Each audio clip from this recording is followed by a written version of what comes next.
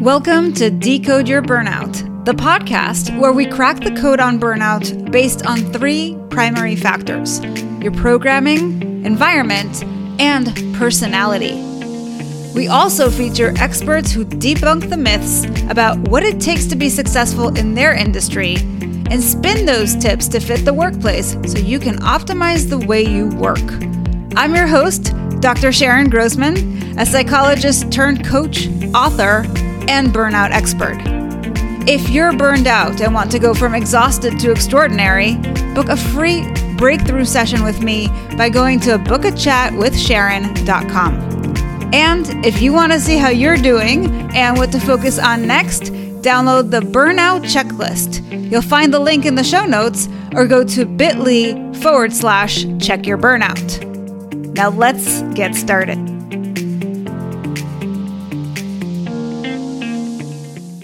Hello, Decode Your Burnout fans. Welcome to another episode with me, Dr. Sharon Grossman. And today I have Kristen Patrick with me. She is a dietitian and manager of wellness nutrition services at the Cleveland Clinic Wellness Institute in Cleveland, Ohio. She is the author of the best-selling book, Skinny Liver, and she's been featured on everything from NBC Nightly News, PBS, the Today Show, to the Dr. Oz show. So I am very, very excited to have her here today to help us really debunk the myths around what it means to eat healthy, something that we all want to do and something that we sometimes don't do, especially when we're busy, we're stressed out, there's just a lot going on in our lives. It tends to be the thing that we drop off from. So Kristen, welcome to the show. Thanks for having me, Dr. Sharon. So excited to be here with you. Yeah. So I understand you have your own burnout story. So why don't we start with that? I'm going to give you the floor. Let us know really what happened for you. So I think that when I think about burnout, I think about the fact that I had one thing on my plate, which was maybe see patients, right? So simple. And then it just added from there. As I got older, I got married, I had kids, I moved. So I think that the more I put on the plate just became too full. And so what I have found from my own kind of burnout experiences is that once the plate is too full, you can't do everything on the plate to the top notch that you want to do. So you have to take a few things off, or you have to prioritize what's the most important thing. So I think for me, obviously my family was a priority. All of those things were really important for me. Being a mom became more of a priority. And I just had to figure out, like, how do I still serve patients? How do I still serve the community, the people that were coming to me for dietary guidance? How did I still serve those individuals? And I think for me, it was really about taking less, right? Because you can't take everything, put it on that plate and think that everything's going to work. So it was about maybe working with less clients, maybe working with less patients and being comfortable with that and really being able to serve those individuals at that time frame much more efficiently because I was able to kind of keep things on the plates and prioritize. And, it's interesting because it almost sounds counterintuitive. Where, if I have so much going on, I have so many patients and I'm a mom and I have, all the things that you had, how on earth can I do less? Right.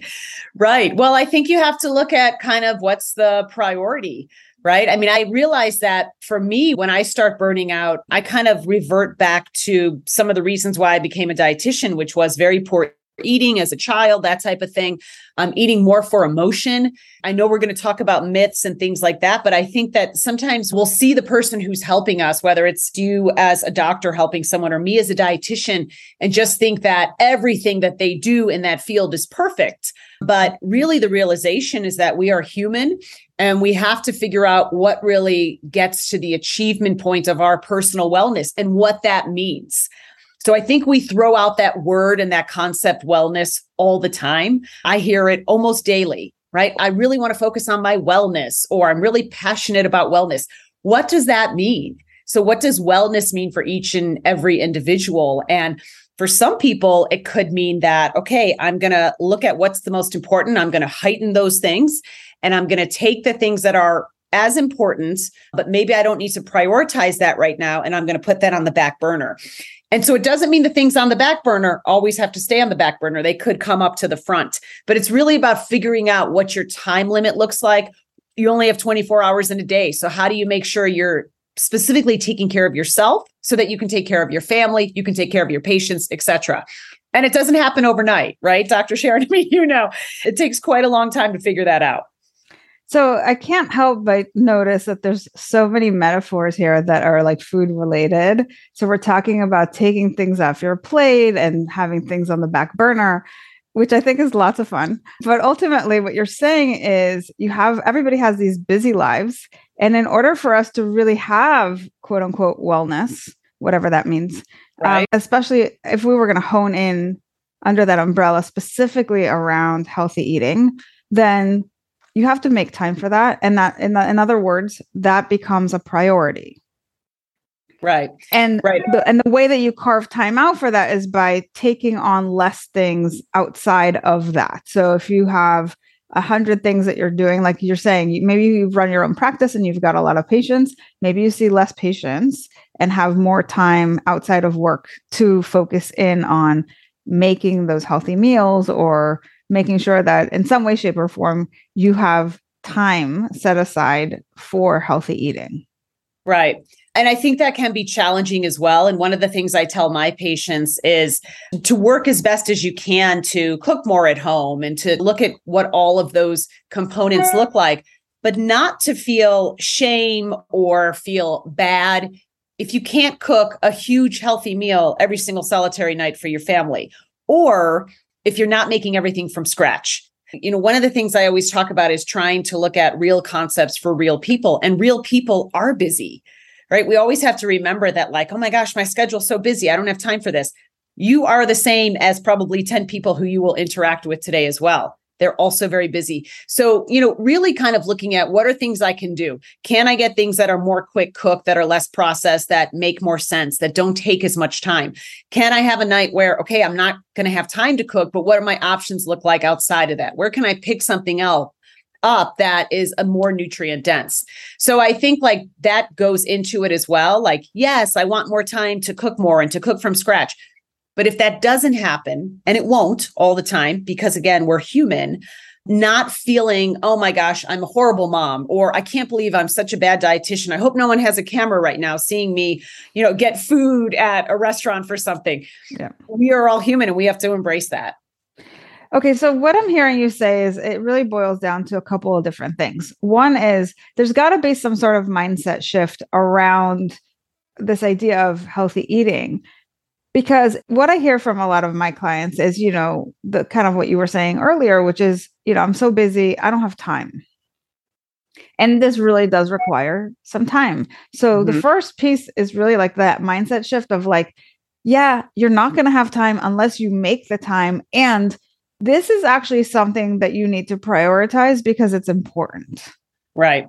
That's number one. Number two is getting away from the perfectionism of it has to be perfect. It has to be all the time. It has to be every day. And basically being strategic and how do I make the most of the time that I have? And maybe, as you said, maybe there's like a restaurant that has really great food, healthy food that I can get takeout from. Right. So I don't have to necessarily cook every single day. But also, like, I think it really requires on some level people to have some structure in their day and not to wing it last minute. And this is something that we sometimes do, right? When we're super busy is we go to work and then we're like, oh, well, I don't have time. So either I skip a meal or I eat really late, or then I go and grab whatever is around. And we really need to be strategic about maybe planning your meals ahead of time and doing the grocery shopping. Or some people have those like kits that they get delivered home. Right. And so maybe you can speak to what are some of these hacks that people can utilize when they're short on time? Yeah. So I think number one, what has been really useful for my patients and really for myself as well is to figure out your grocery shopping mode. And what I mean by that is, okay, is your mode going to be, I'm going to get a kit in, and that's going to take care of 4 nights of my week? Is your mode, okay, I'm going to go to the grocery store, and how often does that look like? Mm-hmm. So that's really, we oftentimes don't think about that, but that can make a really huge difference in overall planning. So I have patients, they go to the grocery store once a week. They do a huge shopping. They have a list, stick to the list. It works for them. I have other patients that go every day. So their inspiration comes in the morning when they're trying to figure out what's going to work. They go that day, right? So figure out what your mode is, right? That's all part of our planning. And we plan for so many things in life, but oftentimes when it's grocery shopping, it's like, oh gosh, I want to make this tonight. So I'm just going to run to the grocery store and try and find it. So what is that mode and how do you plan, right? So what I tell my patients is let's plan for at least 3 to 4 nights where we are actually cooking something in the kitchen. Okay. Mm-hmm. And that's pretty realistic for most people. We also have to look at this concept of our support system. So many of my patients will come to me and they will just say, well, I'm here because I want to lose weight, or I want to live healthy, or I want to live longer. I know I got to eat better. So help me with that. Yeah, of course, eating better is a key component, but we have so much data now from the past 2 decades that show that there are concepts outside of your wish to eat better that could derail that or support that. So again, do you have small kids? Is that kind of hindering you from going to the grocery store? Bring them with you. Do you have a spouse or a friend that's very supportive that maybe wants to go with you to the grocery store, or maybe just help with the list, maybe just help with the prep? I have a 9-year-old sometimes who likes to help me on Sundays to chop things ahead of time. They're in the fridge. I just need to pull them when it's time to make dinner. So what does that mode look like? I think that's the first step in proper planning.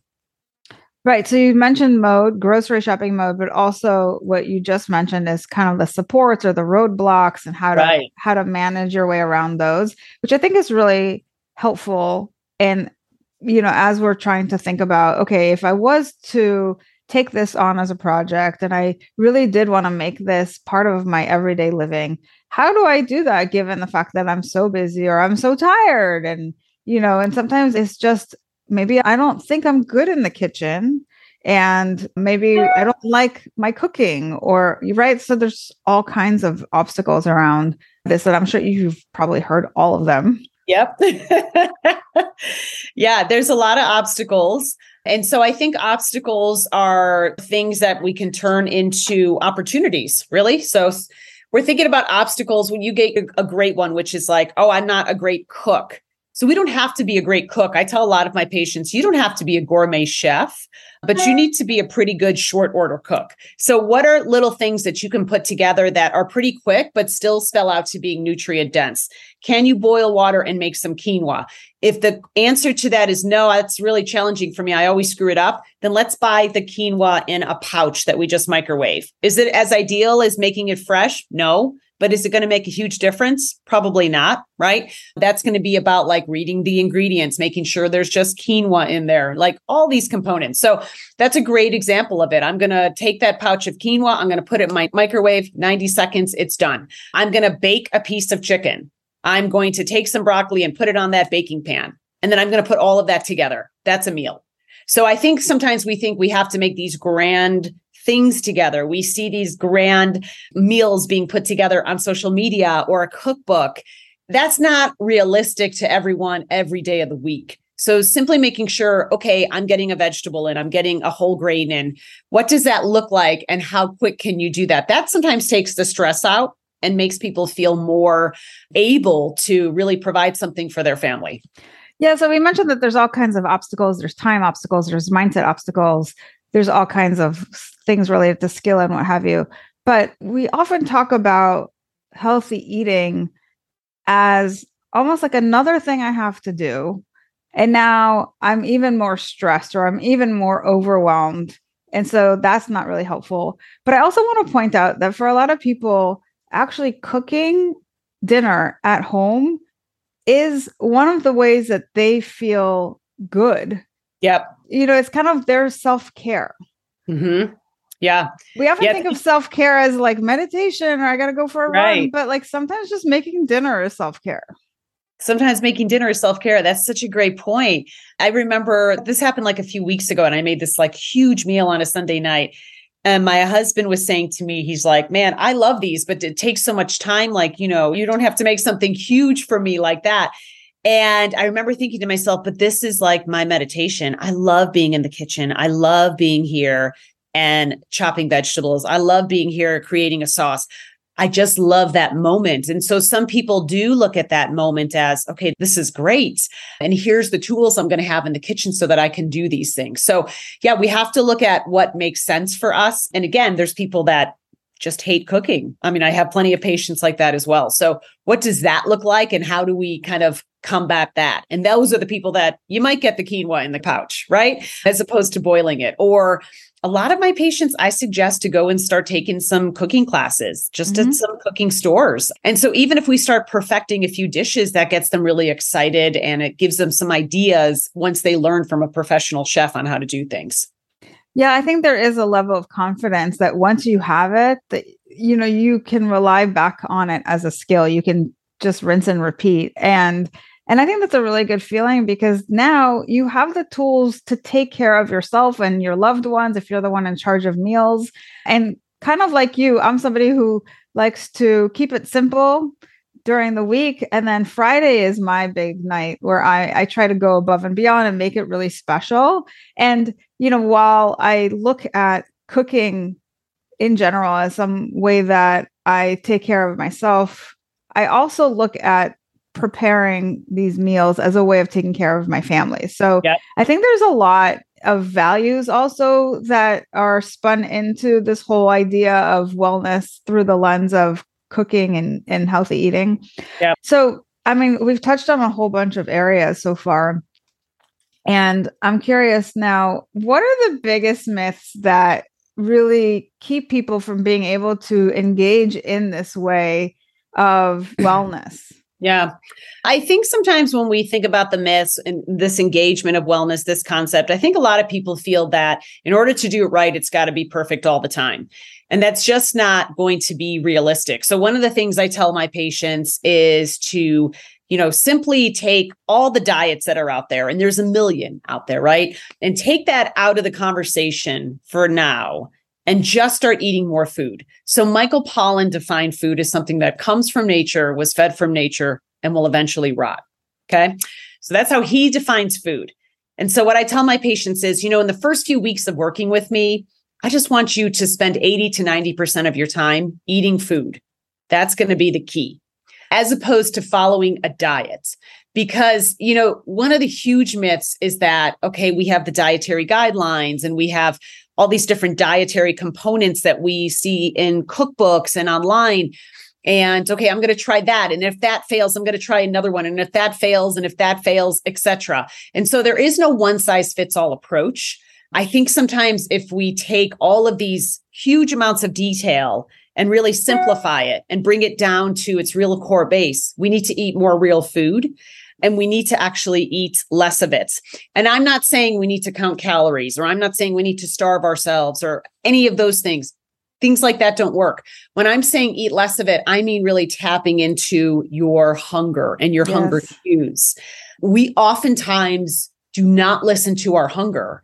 And I could give you a million examples. I had a patient yesterday and she's like, well, I have lunch at noon. And I stopped her and I said, well, why do you have lunch at noon?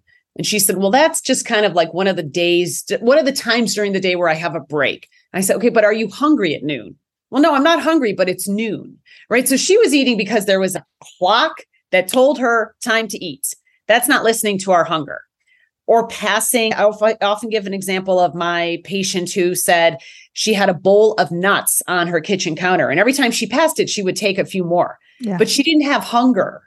Right. So when I'm saying let's eat less, I mean, let's eat what our body needs in order to fuel, and let's eat more food. Let's start at that high level and then kind of twiddle it down to figuring out, okay, from that perspective, I think I would really like the Mediterranean diet or the Mind diet or paleo or keto. Then we can start figuring out what the pattern looks like. But we need to start high level first. I love that. And I think that is actually a huge challenge for us because Yeah. we are so externally focused. Right. We're focused on work. We're focused on all the people we have to take care of. And so it's like, wait, so you want me to listen to my body? Right. But it's 12 o'clock. What do you mean? Right. And I hear this a lot also with people who aren't aware of the whole, intermittent fasting piece. So, they're like, okay, well, what do you have for breakfast? And it's like, well, I don't have breakfast. I do intermittent fasting. It's like, oh, it's kind of a novel concept because there is so much of a cultural influence in terms of our eating, like when we eat and how much we eat and how long we eat for. And, we've gotten also into this place where if you're really busy, it's okay to eat at your desk and it's okay to just grab and go. And it's okay to eat when you're feeling sad or when you're feeling upset or, we have all these things that lead us to eat and aren't necessarily listening to the hunger, as you put it. Right. And I think, your example about intermittent fasting is a great one. And this question of, okay, well, when do you have breakfast? Even the terms we give to our meals are somewhat obscure, right? I mean, obviously breakfast means breaking the fast, but it doesn't mean you have to have it the second you get up. That's right. So breakfast could look like lunch, right? So I think we have these concepts in our head that breakfast is a bagel with cream cheese or it's eggs or it's toast. And then lunch is kind of a sandwich and then dinner, so we have these concepts and it's like, well, let's get out of that and let's just look at what is speaking to us. Breakfast for me, breaking the fast for me could be at 10 o'clock. I am going to have a turkey sandwich or I'm going to have a salad with salmon, right? That might not look like breakfast as we think about it in our culture, but that could be how we break the fast. So really kind of diving down into a lot more detail, but really at the end of the day, it's making things a lot more simple. And I think that's a really important key concept is looking at how much of what you're doing is your programming versus you really doing what's good for you, right? We do things on autopilot without even questioning them. And, sometimes you'll meet somebody who's maybe from a different culture and they're maybe having eggs for dinner. And you're like, eggs for dinner? Right. It's a breakfast item. And it's like, well, in some cultures, it's a breakfast item. In other cultures, it's not, And I think what we're saying here is there's an invitation to redo all of your decisions around food. Like you don't have to do it the way it's always been done. You don't have to do it the way everybody else is doing it. You listen to your body and you make decisions based on what's good for you.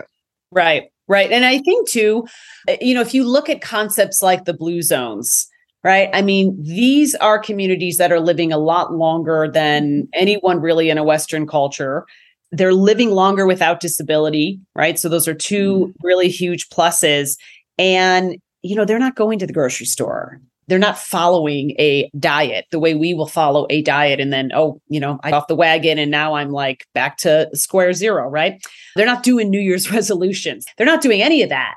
They are eating for their ancestry, which you alluded to when we were talking about that. And they are also eating until they are no longer hungry, not until they are full. And that's a really hard thing for people to grasp. It does get into that mindful eating. So eating until we're no longer hungry, that takes some practice. You have to chew more. You have to understand when you feel that absence of hunger versus the feeling of fullness, right? I mean, the example of filling up your gas tank is so cliche, but it really does bring down the point that if we're standing there and the gas is going in, once the gas tank clicks, it means the gas tank is full. And no one would stand there and say, well, I'm just going to keep filling it as it pours onto our shoes. But that's what we do when we overfuel. So really understanding, okay, how much fuel do I need to get me through the next 4 hours? What's my mileage look like? And how much fuel do I need to get me there? Why would I fuel outside of that? That is such a hard concept to figure out. And it takes a long time to really master that. Yeah. And I think it's hard because we're not mindful. Forget eating. We're not mindful in general. And so when you're eating in front of a television or you got your phone in your hand and you're easily distracted, you're not tuning into your body. You're just focused on cleaning your plate so that you can go to continue your work or do the next thing.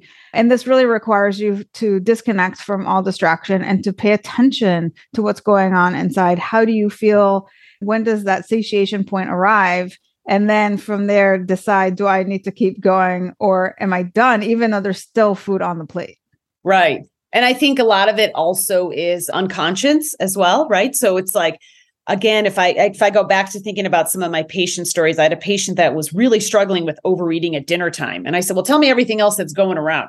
Well, the kids are usually like, ticked off at me because I'm making them do their homework. I got the evening news on. So all these things, right? And I'm like, gosh, like when I think about the evening news, I think the first 20 minutes are typically like, here's all the horrible things that happened today. And then the last 10 minutes are like, here's a great news story, right?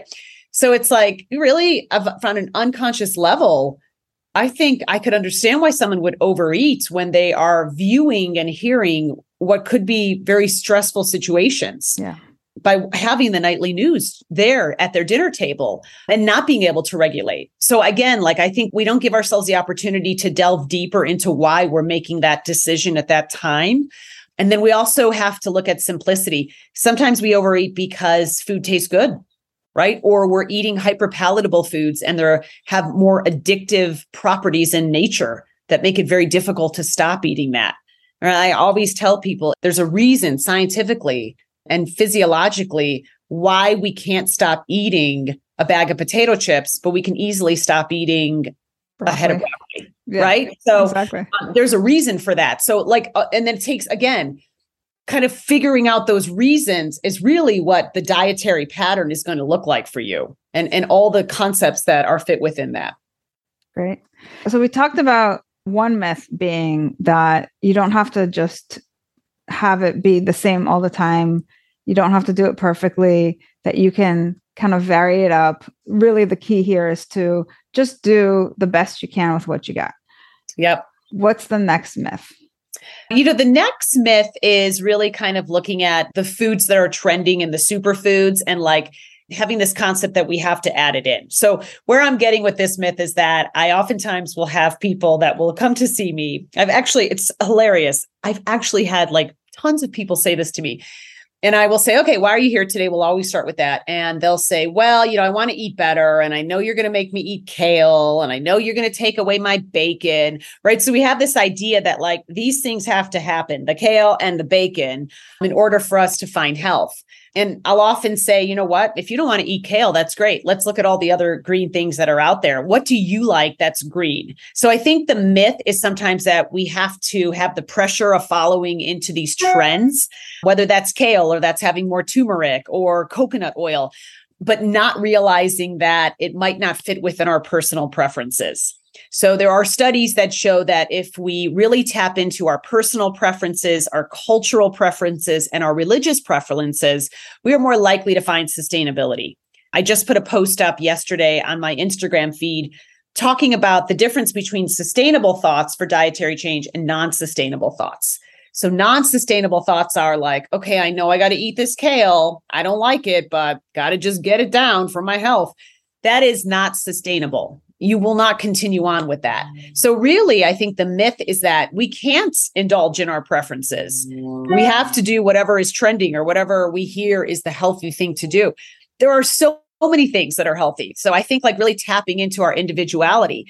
And if we talk about the bacon, I will say to my patients, listen, if you love bacon, I'm not taking bacon away. I can tell you and rattle off multiple studies that talk about why you don't want to have an excess amount of it, that are very strong studies. But if you want to have it on Sunday morning and that's it, it's not the Sunday morning bacon or donuts that's going to do you in for longevity. It's when it becomes the regular part of your diet. So figure out how you can add it in, enjoy it, don't feel guilt over it, and then we move on. So I think like that's the myth. Like, okay, like I often get this question, like, what are foods people should never eat? And I don't have anything on that list. Right. So we have to stop looking at food as good or bad and look at it in a different manner, change our nutrition story so that we know, okay, there are foods that will help me and foods that will not help me as much. And I'm going to have those in that bucket a lot less. I love it. Okay. And finally, myth 3. I think myth 3 is that exercise is the holy grail for weight loss.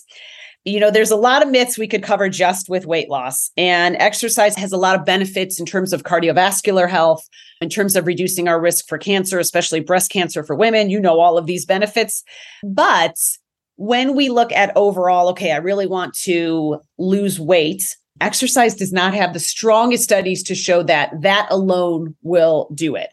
Oftentimes, what we know is that diet plays a much larger role and that exercise comes into play a larger role once we've lost weight, and we can then keep our weight off, which is another challenge.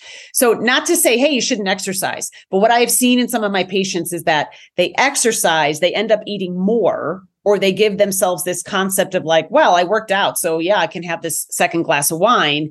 And then they're struggling with not being able to lose weight. Exercise is important for a lot of reasons, but when we're thinking about weight loss, again, let's change that story as well and think about it in terms of health, not in terms of vanity. Vanity is important, but it's not the most sustainable reason why we do it.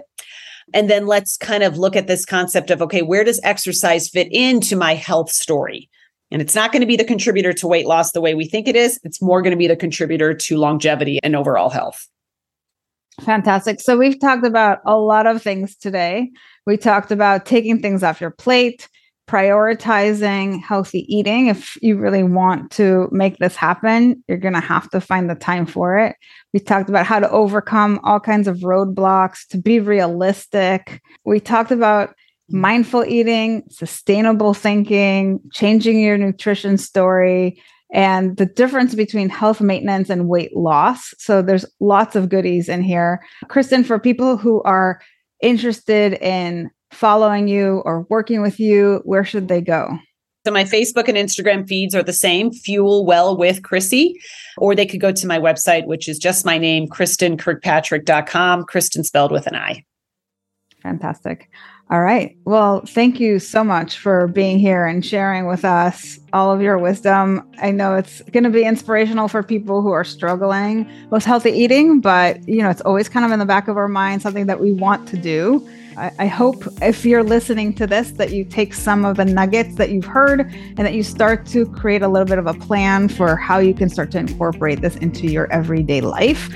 And of course, Kristen is available if you should need more hand-holding. For all of you thinkers out there, what did you think of the show? If you are a feeler, how did hearing this make you feel? And for all of you doers, what are you going to do based on what you've just heard? Regardless of what your personality code is, my goal is to spread the word that burnout is a unique experience, and by decoding it, you can find solutions that are equally unique to you. Help me spread this message by subscribing to the show on Apple or Spotify and leaving us a review telling us what you think, feel, or do differently because of the show. If you're watching us on YouTube, you can also leave me a comment or questions to answer in future episodes. And please recommend the show to anyone struggling with burnout. If you're ready to take the next step with me to decode your burnout, go to decodeyourburnout.com. I'll see you right back here next week. Take care.